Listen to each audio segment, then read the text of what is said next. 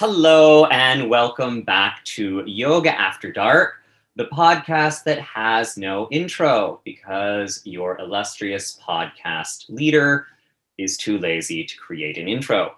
So today I have Rich Ray on the line, and Rich is a Mysore teacher and a meditation teacher up in Portland, Maine. So this is, yes, the second person we have from Maine on the podcast. Actually, the third, because I am from Maine. And so I, being the original podcast person, So the third person we have from Maine, and he is the partner of Kate O'Donnell, who was our last episode, the Ayurvedika, and also Ashtanga teacher from Maine. Welcome, Rich. Thank you for joining me. How are you today? I'm doing pretty good. Thanks for having me on. Oh, you're welcome. It's my pleasure. So we're having our first snow today here in New York City, which everyone in New York City seems to think is an emblem of beauty and joy. And I always think, being a more sensible person, that it's just an emblem of impending doom. And I know you've already had snow in Maine because my father sent me a picture the other day. So how's the weather up there? It's a little nippy. It's been dropping. So it was really nice for a while. Early December. Well, I guess late November. It was pretty sunny and nice, but it's starting to get cold. It's like I feel like we've turned that corner where we're not going to see those nice days again. It's just going to be cold and gray and dark. It just feels dark. That's right. The way life should be. Yeah. Makes it interesting. For those listeners who aren't aware, when you drive into the state of Maine on the highway, there's a large sign and it says, Maine, the way life should be. And that's our generic motto. And my uncle, when I was younger, always said, I just want to take some duct tape to that sign, and underneath the way life should be, write the last 2 weeks of August through Labor Day. It's so true. It's like the population doubles here in the summer, It quadruples, my friend. It quadruples, probably, yeah. Yeah. All the money comes in the summer, and then it's just this kind of other place in the winter. But with the pandemic on now, it seems that a lot of people who go to Maine for a week or 2 weeks or a month this year decided to go up for a month or 3 months, or just stay indefinitely. Yeah. Has that affected you at all, or have you noticed that at all? We noticed it for sure. This summer we'd go out around town, and it was like every other license plate was a New York license plate. There's a lot of Massachusetts, but New York, there was a ton. And we went out yesterday was my birthday, and we went out for a little quick bite at this place. And then we overheard this realtor a couple tables over, and he was like, it is hopping up here. Like they're just, if people are moving up here in the droves, it's nice. It's a great place to live. I love it. If you can handle the weather in the winter, it's just a great place. The people are super nice. It's just laid back, and I can see why. That's why we moved up from Boston. Yeah. It's just like, it's affordable. It's not like, sometimes the big city can just feel a little like you're swimming upstream all the time, Right. Yeah. I am wondering how many people you will find in snowbanks come spring. I think that people in New York, think they know what's is ahead of them, and they have no idea. Yeah. They've watched Game of Thrones. They know about the Night King, but they have no idea what's actually in the store. Yeah. The winter, it's nice, and then it starts. It's like late February, March. It drags on. That's, to me, the hardest part. Yeah. Oh, definitely. So, will you tell me and the listeners out there a little bit about your history as both an Ashtanga person and it's Zen meditation you practice? Is that correct? That's correct. Yeah. Yeah. Can you give us kind of like an overview of Rich's life with Ashtanga and Zen. Yeah, yeah. They started around the same time. You know, I went to university and I was studying art history, like Eastern art. I really got into that. And I had a professor who was just really good storyteller and could just bring out because it's very religious, that art, you know, it's all iconography of different religions. And I really got into it. And that kind of set me on this path of being interested in yoga and meditation. And so I got into doing Mysore practice in 1995 in Seattle with David Garrigues and his wife at the time. I was like his very first student when they got back and put a plaque out saying that they were open for business. And at the same time, got involved with this Zen group down in California under a teacher named Sherry Huber. Mm-hmm. She's an American woman who studied under, she practiced under this guy, Jay DuPont Roshi, who practiced under one of the first Japanese guys in LA. I forget, it might have been Senzaki Roshi or something. So she came from this very kind of strict lineage, but under the radar. Like she didn't put herself out there at all. So I started doing both of them right around the same time. I would fly down to California maybe once a year and do a retreat with those folks. All the while I was waking up early to go pour coffee. And before I would go in, I would do Mysore practice with David and Katrine. And I finally, after a couple of years doing Mysore practice regularly, and I mean, I was probably 25 at the time and very stiff. I went to Mysore in the Lakshmipuram.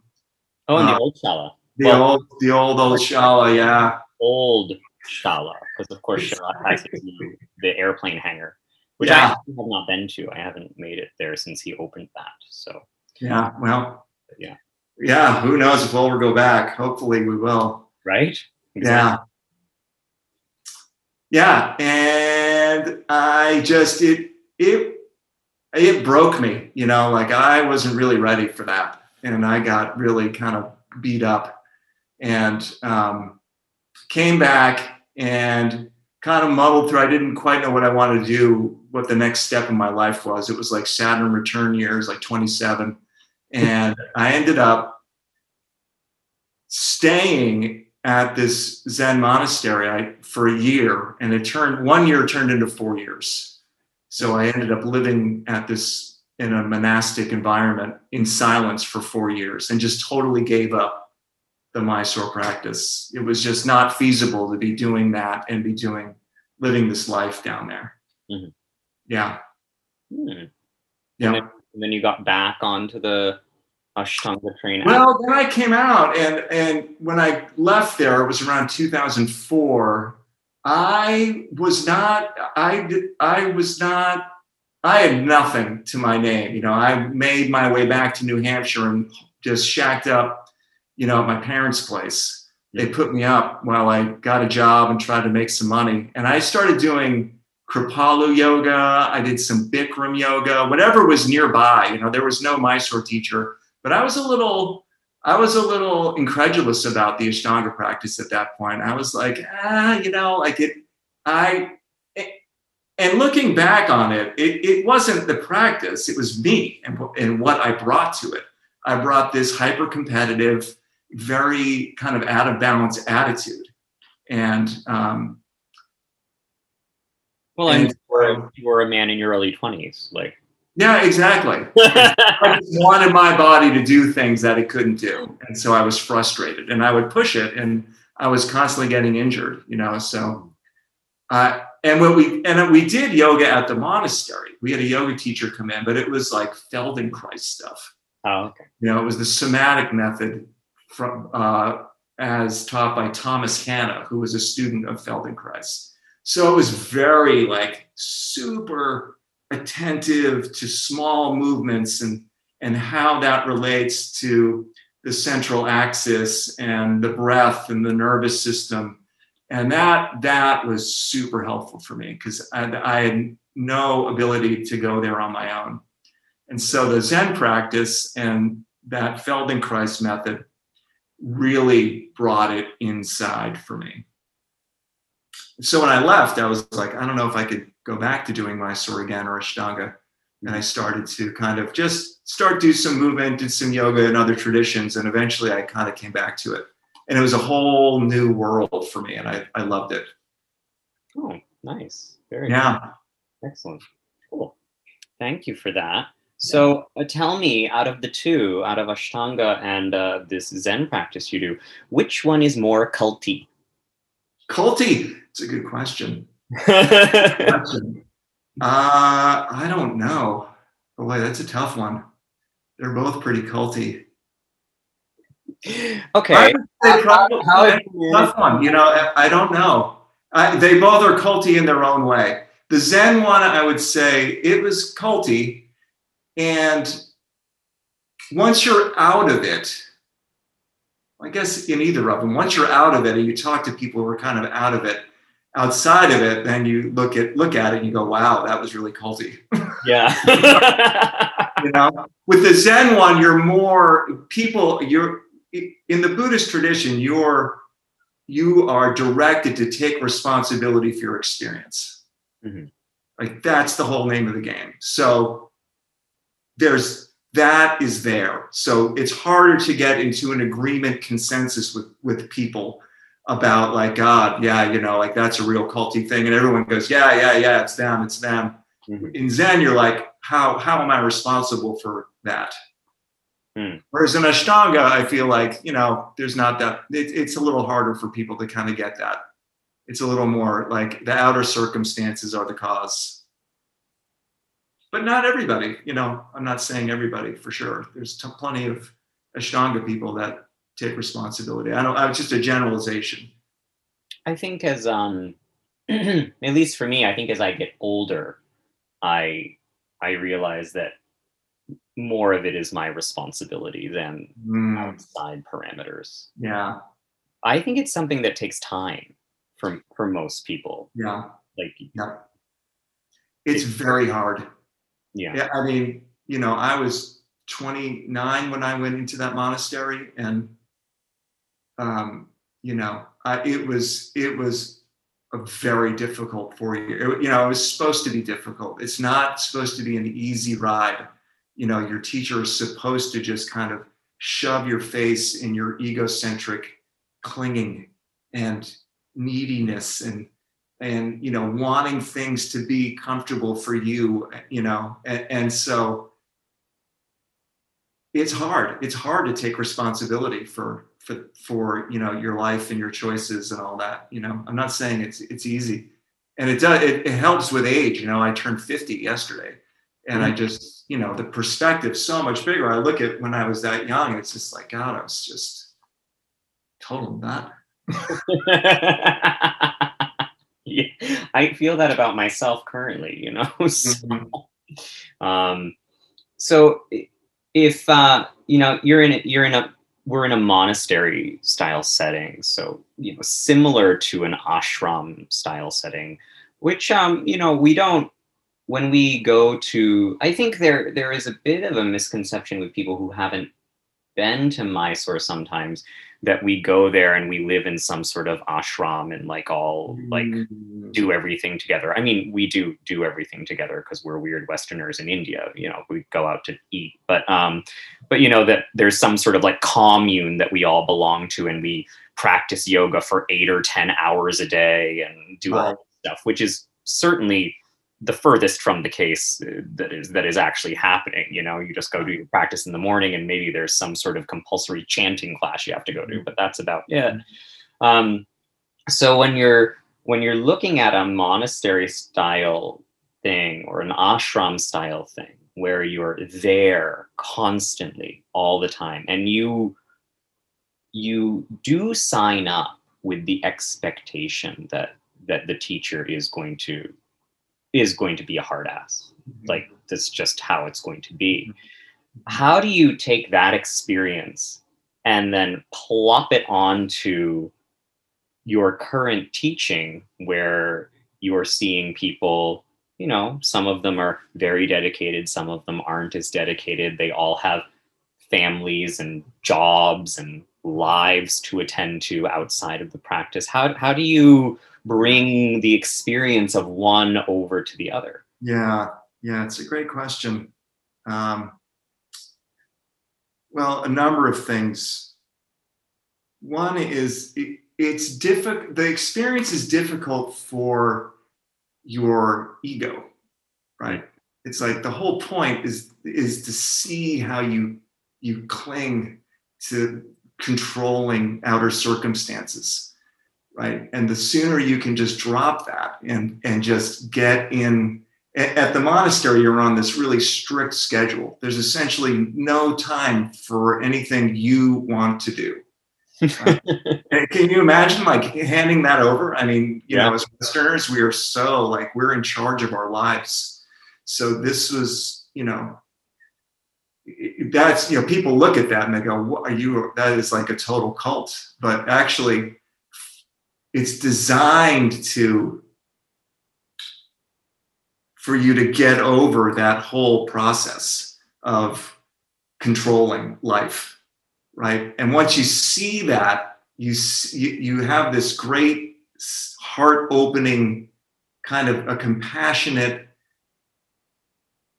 outreach to people who are caught in that, right? Like we're all just trying to make life happen, and what we did at the monastery, our training, once you kind of had the basic training of just getting in the rhythm of the lifestyle, then you were put in places of facilitating workshops, right? So we're constantly facilitating people who are out in the world coming in and trying to see their own egocentric conditioning.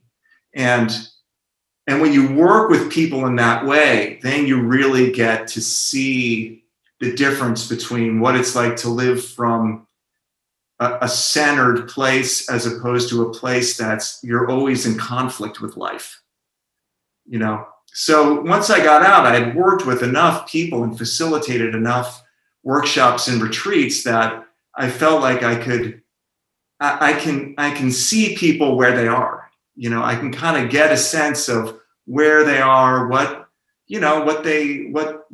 going to work for them. So I never try to put a should on it. I never try to say, you know, this is the right thing to do. You know, I offer what I teach and people come to it. And if it resonates, then they move forward. Mm-hmm. Right. But it's like, there's no, you know, this is the right way to go, or, you know, you're living some, you know, egocentric life and that's wrong or bad. You know, it's just, hey, like this has been helpful. And if this something that you get benefit from, then this is a road to go down. Does that make sense? That makes total sense. It's the, you know, this idea, which I'm sure didn't start with Krishnamacharya, but Krishnamacharya was a huge proponent of teaching what you know, as it applies to the student, not as it applies to you, the teacher or the knower, if you will, but actually looking at the person in front of you and saying, well, this is what this person requires, not what I require. Yeah. Getting out of your own way, you know, in order to do some teaching. Yeah. And it's interesting. It's like with Mysore, or a lot of, you know, yoga schools where there's especially with Ashtanga, where there's this set system, and, you know, people get into this conflict with it of, I have to put myself through this system, you know, and they kind of like I was doing when I was younger. Like, I need to make myself go through this specific system, and it's like I need to like change myself in order to make it work. Mm-hmm. Or I have to just say, fuck it, I can't do it, right? Whereas like a good teacher will say, they'll look at the person in front of them and say, here's a way to do this, you know, here's a way to modify this until this opens up more, and then it will look that way, you know. So I take heart with the Ashtanga in Mysore practice, and just having worked with some great teachers that come to it with that kind of place you're talking about, like just dealing with the person in front of them, and what they need within that context of the practice. And by contrast, also being able to see when someone will be able to do something with a bit of work, and letting them stay there and do that work for that time if that is going to be a possibility for them. Yeah. So not modifying everything just cause, but for a legitimate reason. Yeah. I've said for a long time that there are the only rule in Ashtanga is that all the rules can be changed if you have a legitimate reason. Yeah, there you go. That's great. That sums it up. That's great. Yeah. Yeah. That's that aspect of teaching where you're holding the person to the fire. Like you see that it's possible and they don't, and you're like, stay there and do it. Like you can do it. That's a great place. Yeah. Being a support mechanism is fulfilling. Yeah. Yeah. So when did you make the full transition up to Maine? Because I know for a while you were commuting between Maine and Boston, weren't you? In both places. Yes. Yeah. We moved up here in 2018, the summer of 2018. And we had been living in Boston. We had a program there. Mm-hmm. And we transitioned it over to our kind of lead assistant.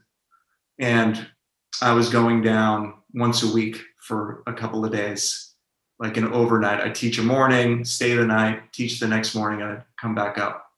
But once COVID hit, that was it. I've been up here. Mm-hmm. Yeah.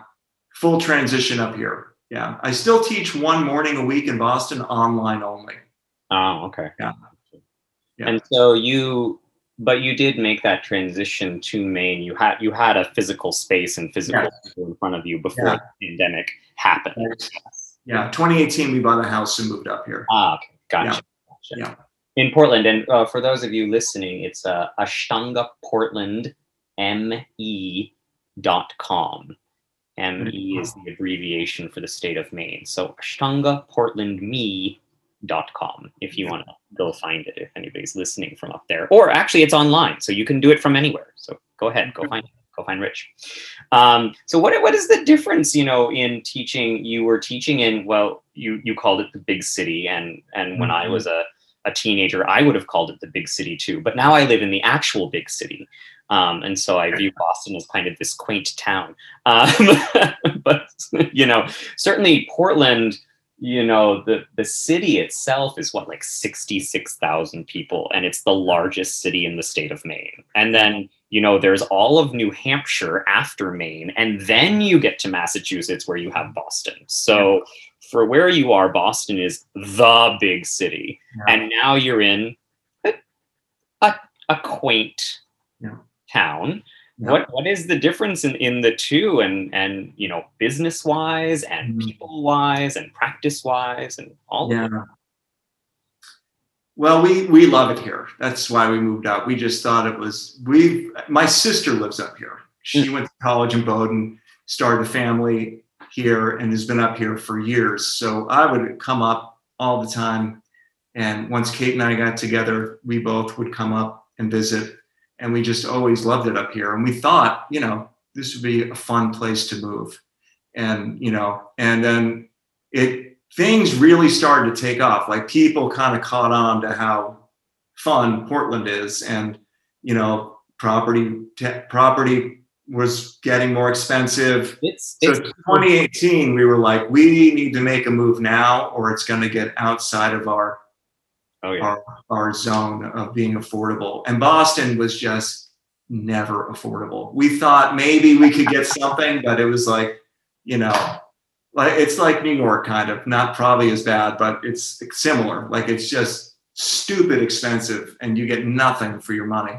Yeah. So we were like, all right, let's do it. So we moved up, and it's been great. We love it.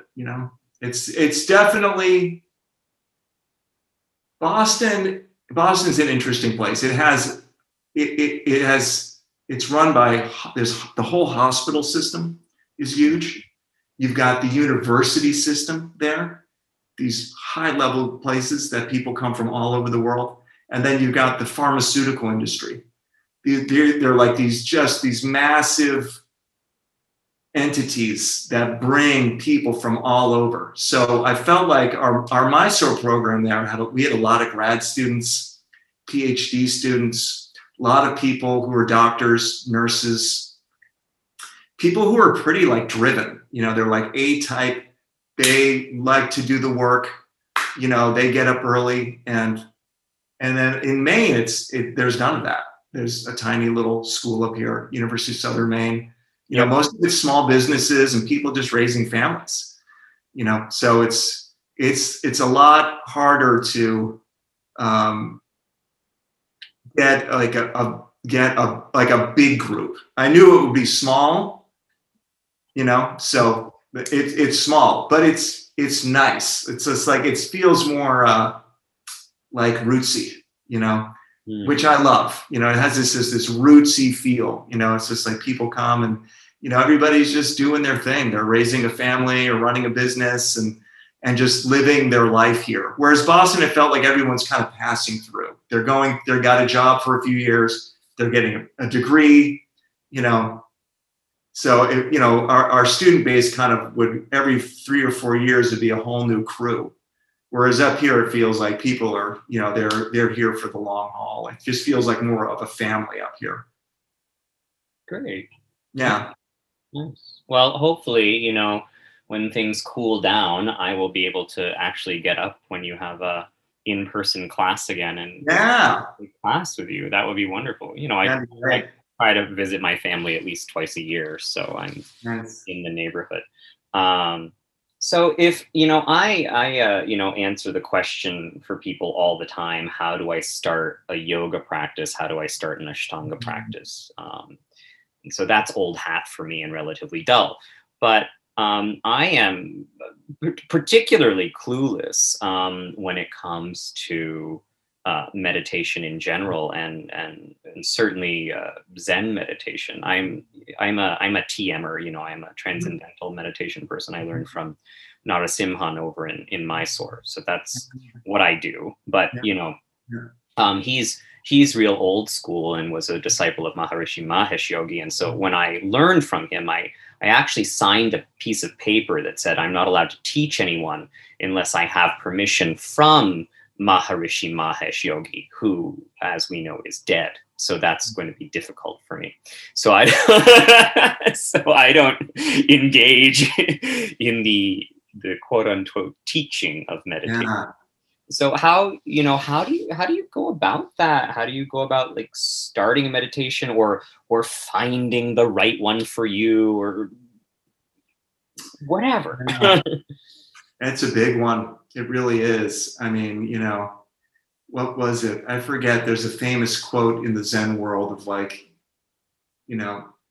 5% of people are drawn to meditation because they're smart, they're intelligent, and they see the benefits and the road that it goes down. The other 95% come to it because they're miserable and suffering. And that was certainly the case for me. That's why I kind of got into it. Life wasn't really working out. I didn't feel like, I kind of had my place on the planet, and it just, I was looking for some answer, So for some reason, I was drawn to meditation. For some people, they go to therapy. Some people do ayahuasca, whatever it is. We all kind of find our path. For me, it was something about Zen meditation in the way that my teacher presented it just resonated with me. I found some book at some weird little hippie health food store, and she self-published her book, so it looked like this little brown paper bag of a book, but what was inside just blew me away. I was just like, wow, And I just started down that road. So when people come to me looking for meditation, I definitely, tell them that there's a whole world out there of different methods in schools, and to definitely get your feet wet and see what like hits you, Yeah. Go out there and do a little digging yourself, I guess. Yeah. I mean, if people are coming to me, I'm assuming they've probably have some idea of what I do and what's offered, and usually they stick with it, But if I do sometimes I'll do like a workshop at a yoga teacher training. They have me come in, and I teach what I know. So I'll teach them meditation as is taught through kind of the Zen way that we did it. But I certainly say that there's a lot of different styles out there. Don't think that this is the only way.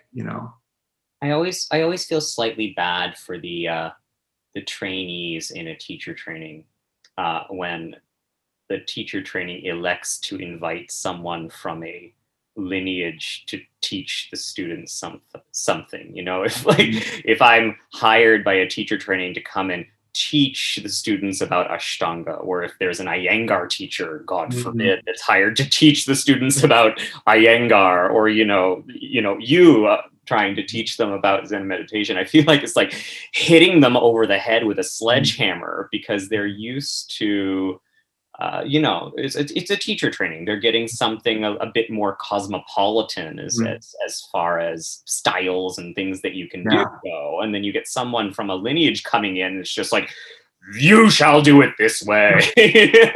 And I only have 4 hours to tell you how you shall do it this way. Right. Yeah. And all these other ways are, less than. Yeah, because I don't have the time to tell you that they're okay. Right. I only have time to tell you about what I. Yeah, it's true. So, how are you finding teaching online? Well, it's interesting. When we first started it, I was really kind of incredulous. I was like, how is this going to work? How is teaching Mysore going to work? And who's really going to stick with it? And people just kind of rallied at first. It was just like, okay, let's just keep this going and, show up. You open the computer. For a lot of people, it's just they feel a sense of community. They're just not in their room alone, which can be really hard. So they've got that's there. There's a bunch of squares, teachers there. And it was so interesting for as many people that said, not for me. I don't want to do it. A number of people saw this is the opportunity for me to get involved. I don't have to go in that scary room. I don't have to, where everybody knows what they're doing but me and some person walking around. It was like a number of people who had been just too freaked out saw this is great. Like, I can open the computer. I'm at home. I'm safe. And when it's over, I can just close it. And so that to me was just really interesting. And you've done something, I peered at your schedule, and you've done something which I think is quite smart. First of all, you offer lead class, which, I do too, which I think is a very smart thing to do at this juncture. Yeah.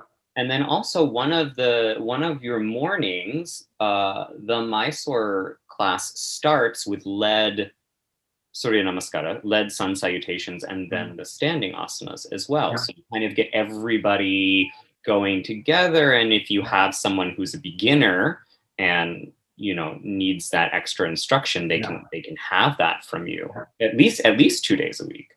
Yeah. Which is really great. What is you have something else on there? It's what is asana action. There's something at 7:30 on Saturday morning called asana. Yeah, you know, I got to take that down. I stopped doing it. But I was. What was it? I'm so curious. Yeah, I was teaching. It just didn't translate. It just didn't. I felt like it wasn't working because it's just because of the Zoom thing. You know, like I couldn't see what people are doing. I'm trying to like tell people what to do, and I can't tell if they're getting it. And I just felt like I'm going to confuse people more than anything. So, but what I was doing was trying to just like teach like how to find your like the inner line of your legs in a back bend.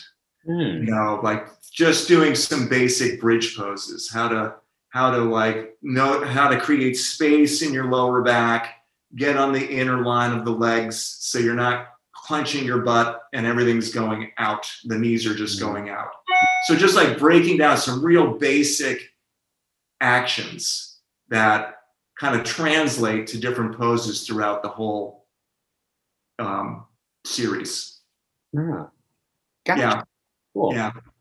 Very cool. And then you offer an afternoon meditation, a meditation mindfulness session, and at the end of that it says 15 minutes with an exclamation point, which I believe means that it's very exciting that it's only 15 minutes. So that's the draw. That's the thing. It's like 15 minutes. Like you can make it. You can do it. You can get 15 minutes. I'm not saying it's an hour because nobody would come. It's 15 minutes. Like chances are good that you can carve out 15 minutes. Like that should be pretty exciting. Like there's no reason to say I can't do it. It's too long. You know, it's like it's 15 minutes. You know, you can figure it out. Get in there and try it. Yeah. So what I've done now is it's 15 minutes, and when people are if that's all they can do, then they can leave the meeting. But and I keep going for a half an hour. So people want to stay for the whole half an hour, they can. Yeah.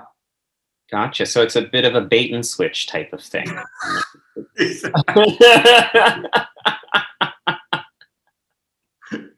Oh, it's 15 minutes. Oh, well, this week we just happened to extend it 100% more time.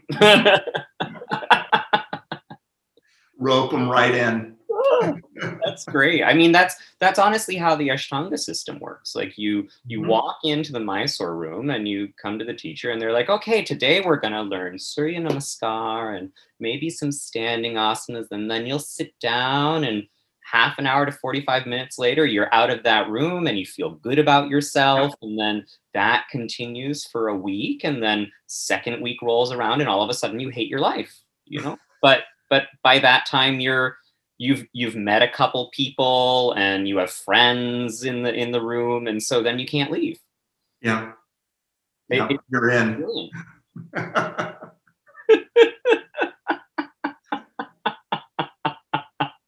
Gotta do it.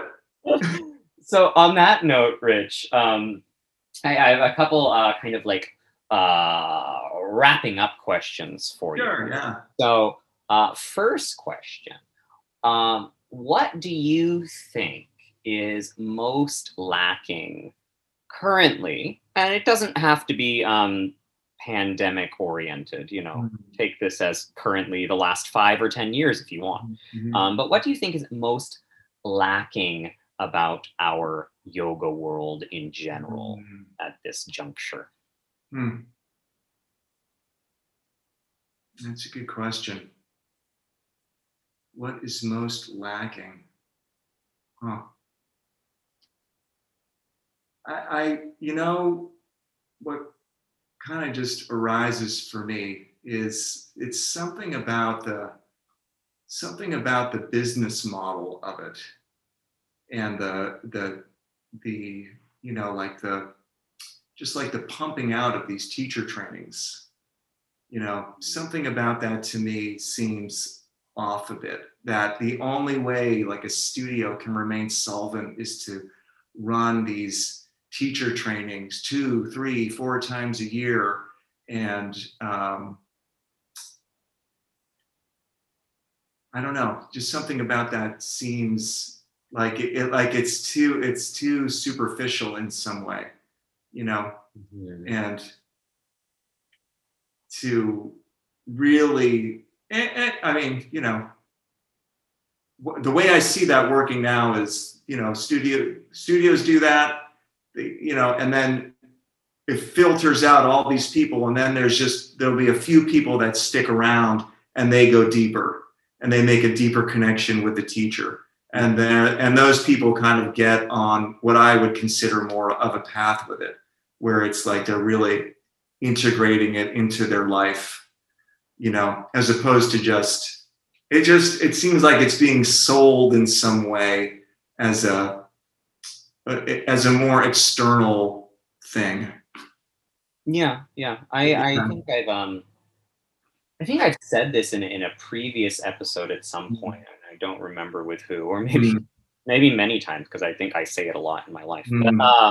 But I think part of it is simply a problem with nomenclature. Honestly, I don't understand why we need to refer to things as teacher trainings. I mean, I think I understand in the bigger concept of what's at work why we have ended up referring to them as teacher trainings, but that's a conversation for another time.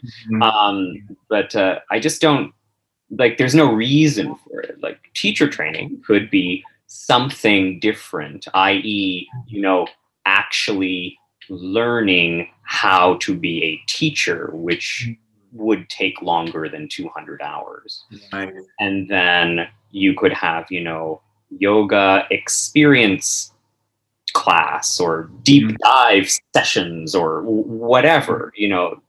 This could be marketed. It's viable business wise. We've just, for some reason, because yoga teachers tend to have a hyper lemming type thing about their personalities, we've all lined up to call everything a teacher training because we've been told to.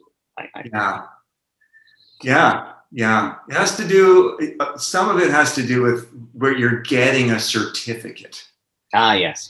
You walk away at the end with a certificate that says you now can teach, or you have done this. Whereas like an intensive or a this or that, you know, you walk away from it with just the experience, right? So it's this getting something at the end that seems to kind of drive the whole thing. Maybe the yoga community in general should invest in participation ribbons. Like first place, second place?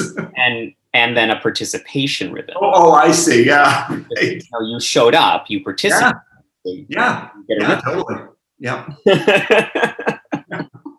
know, that's what I love about the Mysore thing is it's like this, it's this place where people go to Mysore. You know, it's outside of that whole story of a teacher training, 200 hour, 500 hour, you know. And I'm not saying it's perfect or anything. It has its own kind of weirdness, but it is outside of that whole thing. And I feel like that thing is like, it's ballooned out into this just kind of a monster, you know. It's like pumping out all these teachers, and then it's like the job is, the supply is, and the demand are totally off. So, you know, there's a million teachers, and you know, no one really respects the teachers anymore, because as soon as, you know, there's a million in line waiting to take the job of the person who's like, I don't want to do it anymore. Right. You know, so it's just like, it's kind of like dumbed everything down on that larger level anyways. Yeah. So I find that kind of just, it's sad, I think. The macrocosm, not the macro, like the industry, if you will. You know? Yeah. Well, then switch the gear around, and what is the best thing that we're currently doing as yoga teachers, yoga practitioners, as a yoga community?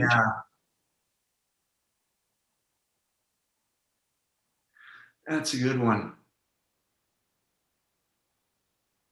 Well, I mean, I'll bring it back to me, and you know, the place I teach from is to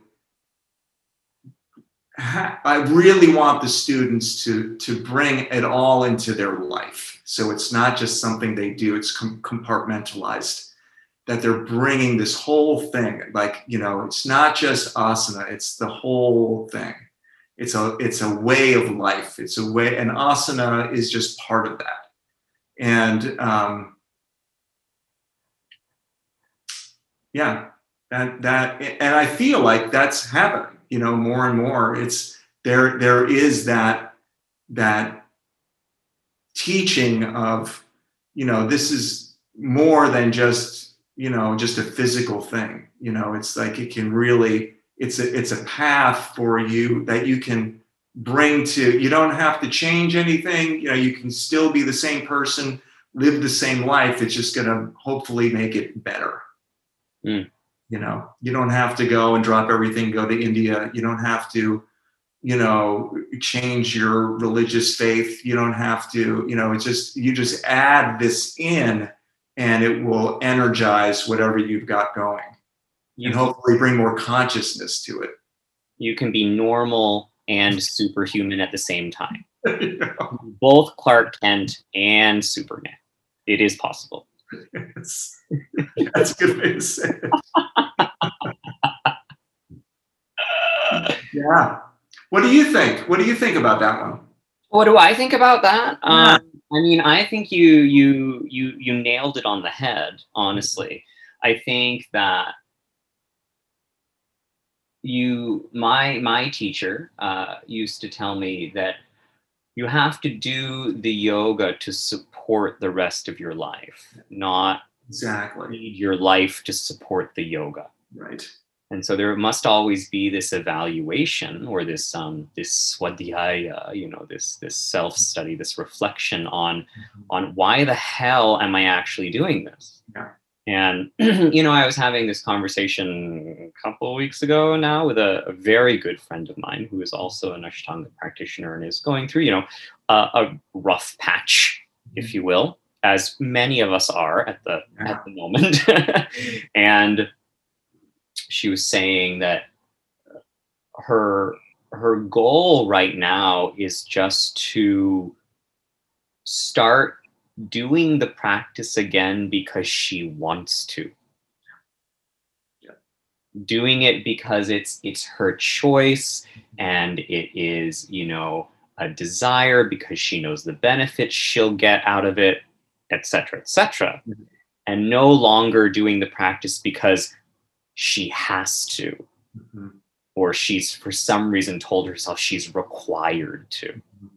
Mm-hmm. And that, if we could all bend our minds around that, mm-hmm. and starting to make this idea of yoga practice a very, very voluntary, and it's something that I know is good for me, that I know I'm going to get benefit from, even if I don't feel like it today, mm-hmm. Even if I don't feel great after I've done my practice today. And there are many days where I don't feel great when I finished it.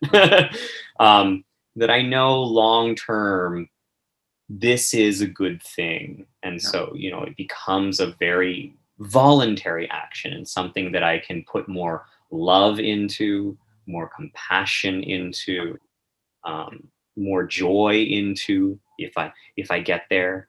It's sometimes hard to get joy at 4 a.m. but it can be there. Yeah, totally. That's it. Yeah. That's such a great place to get to, where it's just I want to do this. Yeah. Last thing. Mm-hmm. Where are we going to be in 10 or 20 or 30 years? We as an Ashtanga community? You may take we as however you wish. Where are we going to be? Goodness gracious. I don't know. It's a good question. Hopefully, I have faith that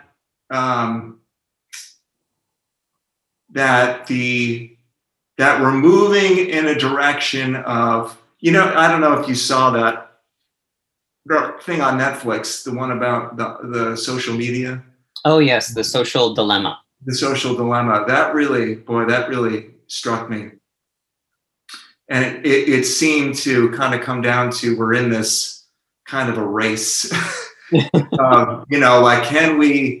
are we going to be are we going to be enveloped by this AI world that's just, kind of telling us everything?